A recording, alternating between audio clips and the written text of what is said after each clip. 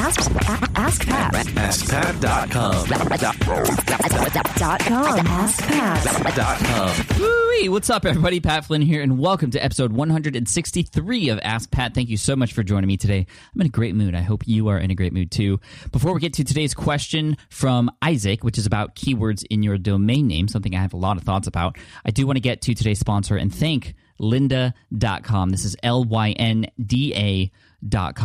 For those of you who don't know about this site, were you living under a rock? Because lynda.com is such an amazing platform for learning anything. I've been using it myself to learn about how to use my DSLR camera better, but you could use it and get access to over 100,000 different videos for teaching from anything about business or audio development and designing, photography, video. There's a ton of stuff on there. So if you want to get a free trial, you can actually get a free trial for 7 days. Head on over to lynda.com/ask. Pat, it's seriously the best learning platform online, and Cliff Ravenscraft, a bunch of other people have shared it with me in the past, and I'm really happy they're a sponsor for the show because they are amazing. Again, lynda.com/ask Pat. Now, let's get to today's question from Isaac. Hey, Pat, it's Isaac. Had a quick question for you. My question has to do with domain names. I currently have a website, but I think I could actually get a better domain name with certain keywords that would help with SEO and help with people searching for my particular site. So I guess my question is, how important is it to have keywords in your domain name, and how difficult is it to switch domain names when you've already got one going for you? Thanks for all you do, and looking forward to hearing this on the next Ask Pat. Thanks, bye. Isaac, thank you so much for your question today. Keywords in your domain name. This was a hot topic. Actually, it's always a hot topic because we're all starting new sites and we all want the best domain name for our site. So do we go with one that is more specific toward the keywords that people are going to search for, or one that is more brandable or easier to remember and things like that? There's a lot of things involved with choosing the right domain name for your business. And I will say that having keywords in your domain name used to be, this was back in, before 2012 and even 2013, it used to be important in terms of SEO. If you had a keyword that you're targeting in your domain name, Google would give you lots of SEO love, lots of search engine ranking love, because it just sort of meant that your site was about that thing. So, of course, they ranked it higher, but they realized that people started to just target those keywords in their domain name and got actually a lot more weight than they should have, because a lot of those people who put their keyword in their domain name weren't actually doing a good job of providing value for people who eventually ended up on their site. So they took away the sort of bonus for having the keyword in your domain name from specifically an SEO standpoint. So that doesn't weigh very much in the algorithm anymore. However, I will say it still does help. It still does help. And a lot of people know that for my site, Smart Passive Income, for example, it is a brand. It's Smart Passive Income, and people call it SPI now, which is pretty cool. But it also has the keywords passive income. And I specifically chose those keywords. This was back in 2008 when I started it, because I wanted people to know what the site was about, which is important. And that's one key thing I'm going to talk more about in a second.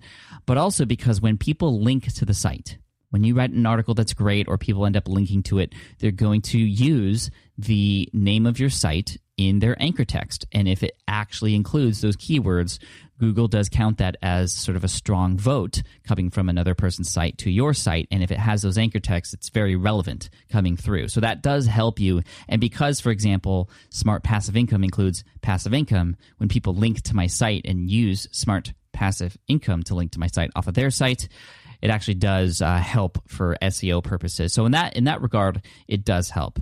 Now, what I was saying before, there are actually people reading your site.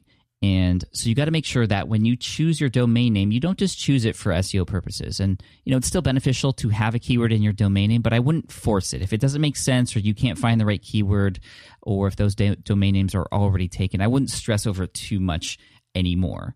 The thing is, if you had a site, for example, that was just perfect for search engines, but it was just not very attractive, not very brandable, then you might be kicking yourself in the butt later, because you would be building something for search engines and not for people. You got to think about it from what a visitor is going to see and what they're going to think about your site when they come across your page. And so You gotta weigh your options. Write down as many different ideas that you have. Do your keyword research. It's still smart to do that, even if you don't end up using a primary or secondary keyword in your domain name. You can still target those keywords on your site in articles, in categories, and sections, and things like that. So it's important to know what those are before you ever create a site.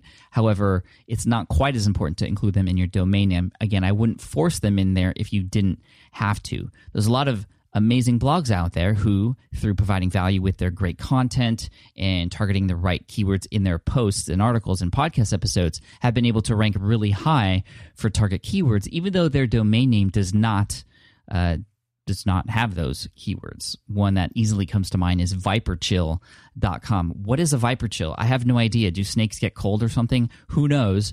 But viperchill.com ranks really high for a lot of key terms out there related to building an online business, viral marketing, writing guest posts, SEO, and things like that. A great tool you could use, before I forget, is semrush.com. Again, semrush.com. And just type in any site that you know that may not have a keyword in the domain name. I mean, even lynda.com, our sponsor for today. What is lynda.com? Who knows? It doesn't say anything about what it does, but when people arrive on the site, they know exactly what it's about. And that is the most important thing. No matter what the domain name is, if people know what the site is about when they get there, they're going to stay on. They're not going to bounce. Bounce meaning there's different definitions for bounce rate. Google Analytics has one. Clicky has another. Clickies is my favorite in terms of they understand that if a person is on your site for more than 30 seconds, they're actually consuming content and getting value from it. If they arrive on your site and leave and don't click through anything within the first 30 seconds, then that means then that counts as a bounce. And bounce, the whole purpose of me talking about bounce is because the higher your bounce rate, the less of the less performance you'll have in the search engines, because Google pays attention to that, and they know that if a person comes to your site and sticks around, that means your site is probably useful. So again, going back to lynda.com, and they're getting sort of extra promotion here as using them as an example, but it's perfect because what is a lynda.com? I don't even know what that means. And it's even spelled differently, Lynda, but it's such a good site, and you kind of get an example of what it's about when you get there, when people share it, when people talk about it, when people link to it. I mean, just everybody's doing that naturally because it's so good. So no matter what your domain name is, make sure you're always providing the best value and content you can for people. And also a great first impression, again, to keep your bounce rate as low as possible. So again, going back to SEMrush, put in any domain in there. And let me go to SEMrush right now, semrush.com. I'm going to put lynda.com in there just to see what happens, lynda.com. This will tell me certain keywords that it's ranking for. So if you go to semrush.com and you type in any domain name, it'll tell you a lot of information about it. If you go to the keyword research tab on the back and look at, there's a tab on the left-hand side called organic research. If you type in positions there, it'll tell you immediately. Well, already I can see 35,000 keywords are getting people to come over to lynda.com. So that's a lot. They rank number one for obviously Lynda and lynda.com, but they also rank number one they also rank really high for Final Cut Pro, for Vizio, for Illustrator, for InDesign, for AdWords. And then I have to pay SEMrush more if I want to see more. But those are part of the top 10 there. And so you could see they're ranking quite high. They're ranking on the first page for a lot of terms that have, that doesn't say Lynda in it. And so the idea, again, being that you don't have to have a keyword in your domain name, but if you don't have a keyword in your domain name, you're going to have to do some work in terms of helping your audience understand what it's about.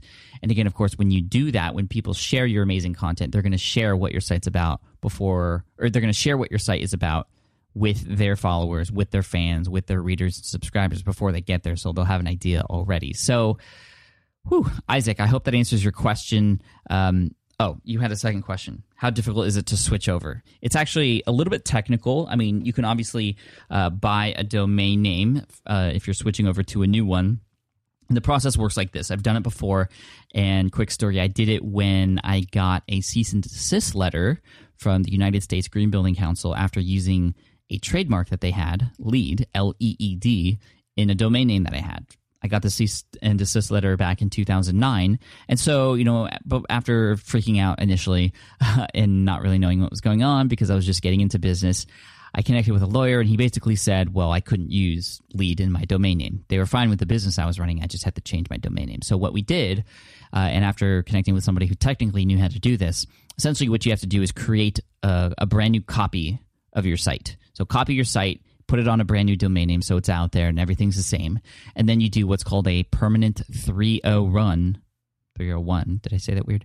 A permanent 301 redirect.